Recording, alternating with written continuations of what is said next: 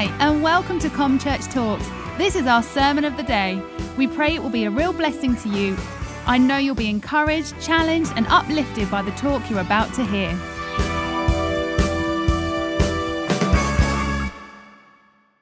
Amen. Amen. Did we have a good Christmas? Are we looking forward to the new year? Who's looking forward to the new year? Just a few of you. I'm looking forward to the new year, that God will lead us, guide us, and bring us. Amen. Over the last few weeks, we've been talking about, guess what? Christmas. Amen. We heard from Pastor Richard, Julian, the Richards, and they spoke on Bethlehem. Then we heard from Pastor Helena, who spoke on Nazareth. And then we heard from Pastor Rob, who spoke on Samaria. Some people were listening. Amen. Now we know and we understand, we read from the book of Luke and talking about the passage of Jesus' birth, how he was born. If you remember last week or the week before, we saw some children being put to sleep by my voice nonetheless.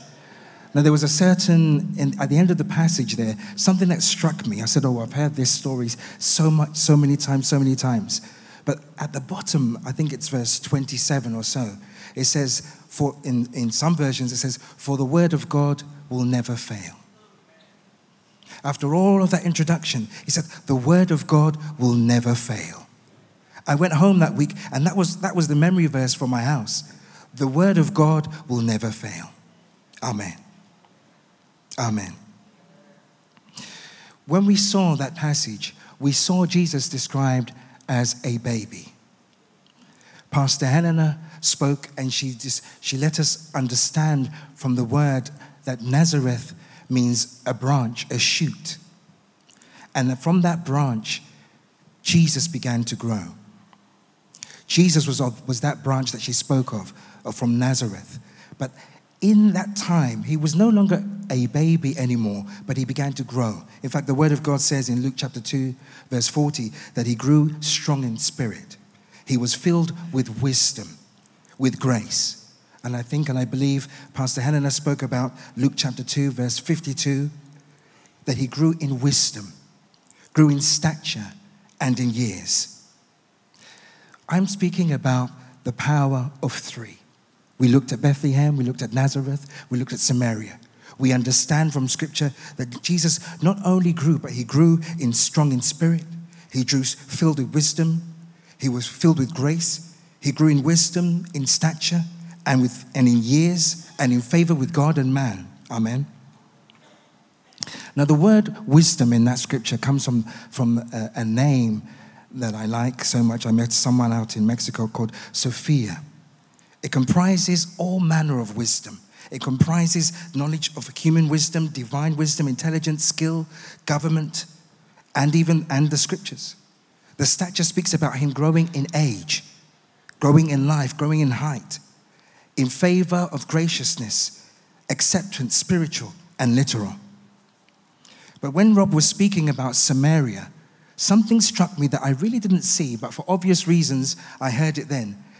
When he started, he read from the account where Jesus met the woman at the well, the Samaritan.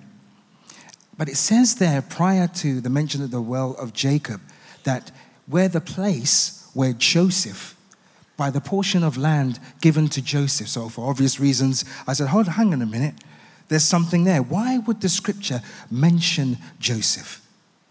You see, in our walk, names are very important.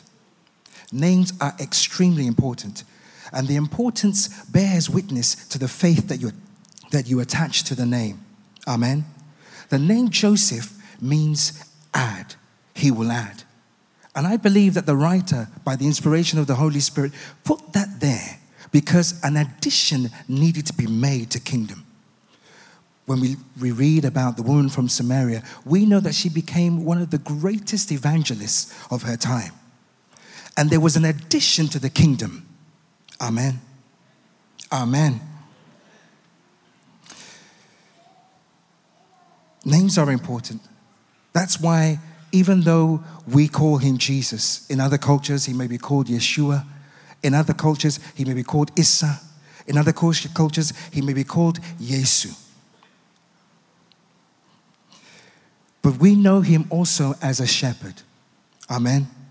We also know him as a shepherd. In fact, Psalm 80 verse 1 speaks of him being the shepherd of Israel. You who lead Israel like a flock. Throughout Scripture, right from the Old Testament to the New, Jesus grew from a baby in wisdom, stature, and favor. God wants to lead, to guide, and to bring us. At the beginning of the year, I began to learn about the hand of God. Now, the hand of God does exactly that. He leads, he guides, and he brings. Amen? He does three things. He leads, and he guides, and he brings. If we look at the verse in Exodus chapter 15, verse 13, the word of God there says, you in your loving kindness and goodness have led your people, whom you have redeemed. Your strength, you have guided them with care to your holy habitation. If you look just a few verses after that in verse 17, he says, you will bring them into the land of your promise and plant them on the mountain of your inheritance. We see the words there lead, we see the words there guide, and we see the word there bring.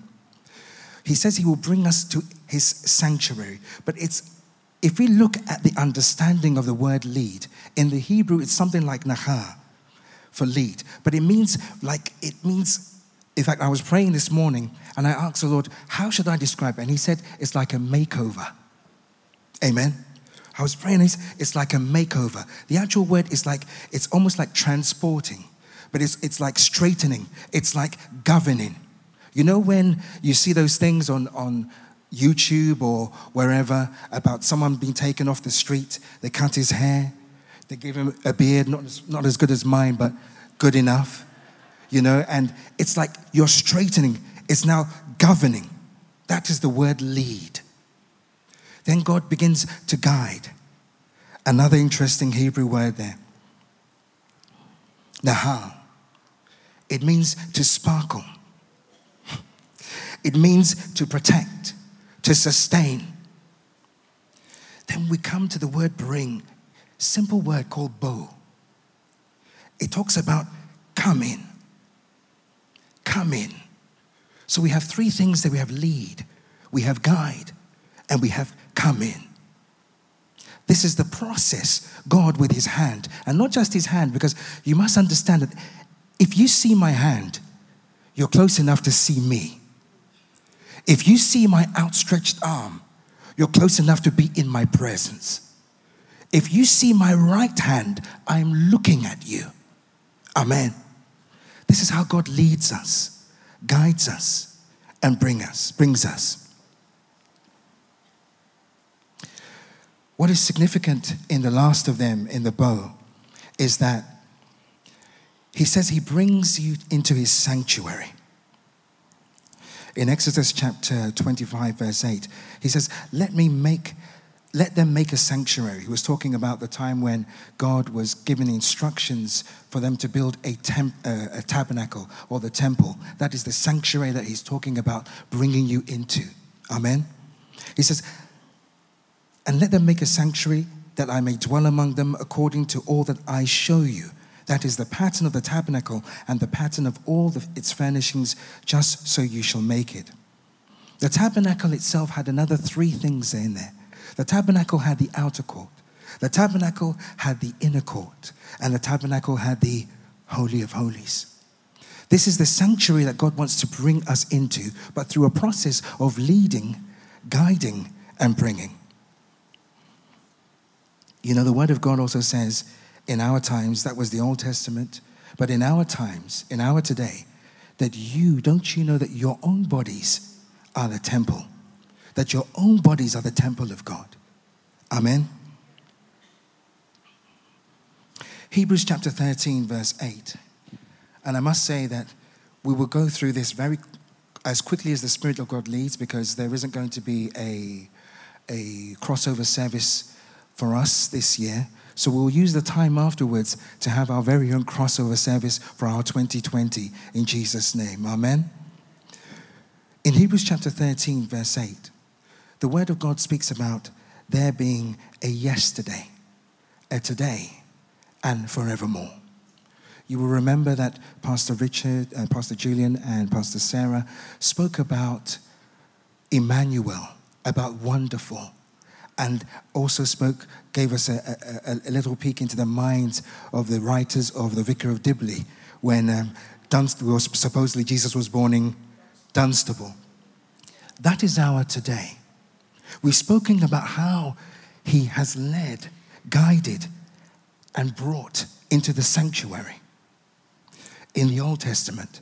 We know of our today because the Bible says that your own bodies are the temple of God. Amen.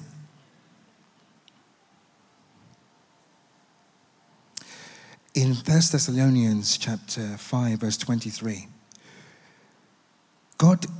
there's a description of our makeup as body, soul, and spirit. Can you say that with me? Body, soul, and spirit. There's another three. Now, the reason I mention this is because obviously we're going to be pointing to the Father, the Son, and the Holy Spirit. And that our own bodies are the temple of God. Because in these three things, it's like the Father is the architect. You remember we read the scripture about how you should build it after the pattern of the things that I show you. The Father is the architect. Then we have the Lord Christ Yeshua, who cried out, "It is." It is, because he executed it. And then the Holy Spirit, this is his dispensation. Christ Jesus says that, I'm not going to leave you, but I'm going to send the Spirit. I will ask the Father to send the Lord Holy Spirit. I will ask the Father to send the Lord Holy Spirit, who will teach you all things, bring all things, all truth to what? Remembrance. Amen. The Father, the architect. The Lord Jesus, the executor.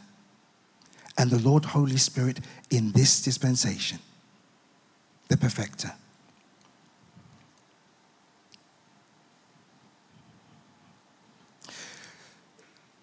David was a man of war, but David still needed the power of the Holy Spirit to operate. In fact, the work of the Holy Spirit is like this. When David needed a weapon, he went to the river. And you see, the water had in it, the stream had in it stones that were smoothed. But they didn't start out that way. The work of the Holy Spirit in perfecting took off all the rough edges of that stone to make that stone a weapon worthy of use to slay Goliath in your lives. The same word of God describes the Holy Spirit as the oil of God.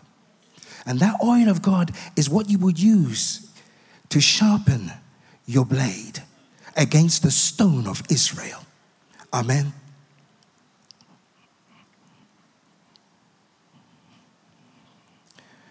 Leading, guiding, and bringing is the business, God's business of making the crooked path straight. Leading, guiding, and bringing is God's way of making every crooked path straight. We go from victory to victory. So yes, there's a master plan. Yes, when we are born, we go through the process of living, and then by grace, we move on to paradise. That is this sanctuary in its finality. But in between that time, there's a 2019. There's a 2020. There's a 2021. So we move from victory to victory by the process of God leading us, by the process of God transporting us, straightening us, governing us, by the process of God guiding us, by the process of God making us shoot forward, by the process of God gently telling us to come in. This is the time when you get to that sanctuary. That's the time that you too say that the shout of the King is among them. This is the time when you as a babe in Christ move from being a babe in Christ, just like Christ, growing in wisdom, in stature, and in favor with God. That is the time when you begin to shout, no longer a lamb, but like the Lion of Judah. No longer a lamb, but like the Lion of Judah, you begin to roar when he says, come in. Amen. We know that God is described as the shepherd. We know that in Revelation chapter 5, verse 5, he is described as the Lion of Judah. But you see, there's a problem, a little bit of an issue in when we try to distinguish, because there's one that goes around like a roaring lion. There is one who is a deceiver. He's not a lion. The Bible says he is like a roaring lion, but he's not a lion. He's a liar. He's a deceiver. He's a thief. His only purpose is to kill, to steal, and destroy. In fact, he is the father of those who go around like wolves in sheep's clothing. He is a deceiver. But thank God that he inhabits the praises of his people. Because then, when he begins to lead us by the power of the Holy Spirit, guide us by the power of the Holy Spirit, bring us, telling us to come in, we will roar. We will roar in the name of Jesus. You know, this is why the Word of God tells us to guard our hearts with all diligence, because out of it flows the issues of life. Because of the communion of the Holy Spirit, this is how we can tell what is deception and what is truth. That leads me on to another 3. In 2 Corinthians chapter 13, verse 14, the Bible talks about the grace of our Lord Jesus Christ, number 1. The love of God, number 2. And the communion of the Holy Spirit, number 3. So in our being led, in our being guided, in God bringing us by the power of the Holy Spirit, there is a grace of our Lord Christ Jesus. There is a love of God, and there is the communion of the Holy Spirit. There's an interesting Greek word there called koinonia. Can you say that with me? Koinonia. Koinonia.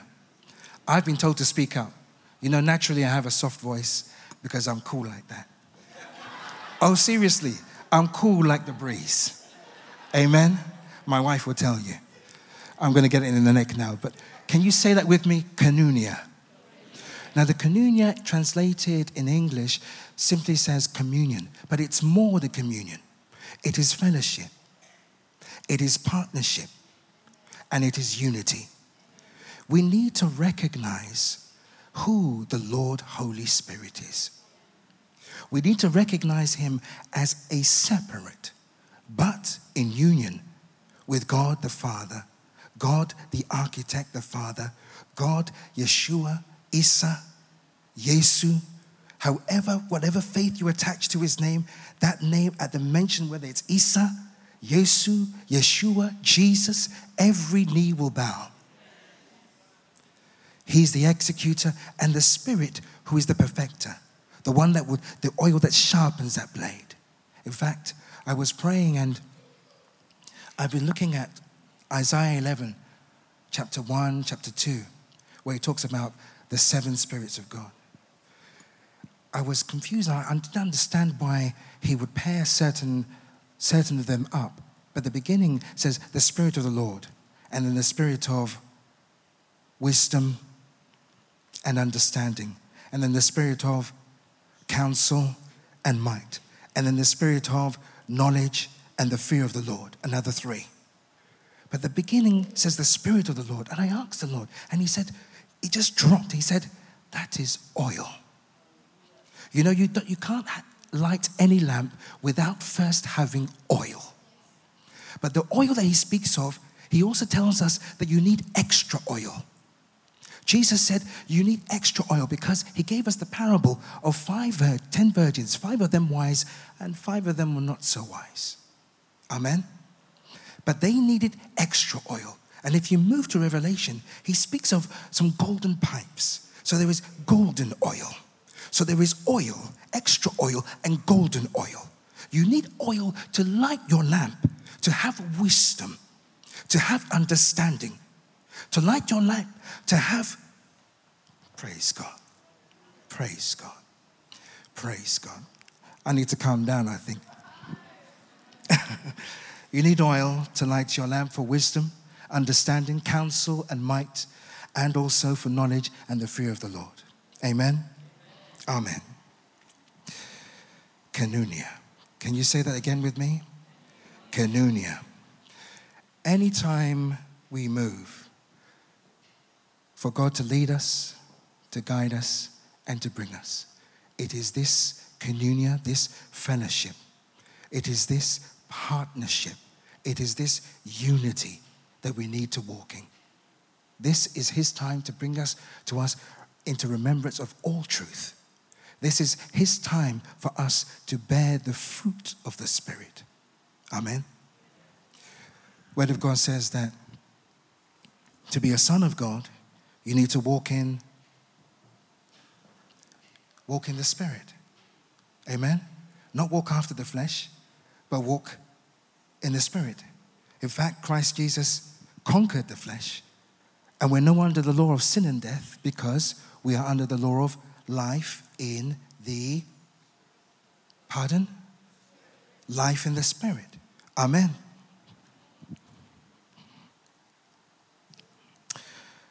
I'm almost finished, in fact. The only thing left for us to do really is to roar.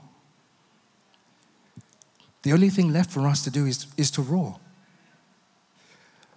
Roar is an acronym.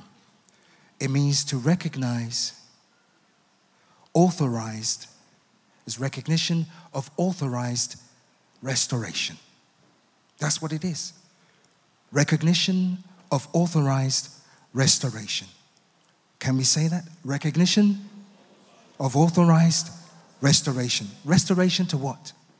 To kings and priests. Moving from being a lamb to a lion. To recognize your position of authorized restoration. Thanks for listening to Church Talks. We'd love to hear from you, and you're welcome to any of our Sunday services or midweek comms. For more information or to get in touch, visit our website at www.comchurch.org.uk or find us on Facebook. God bless.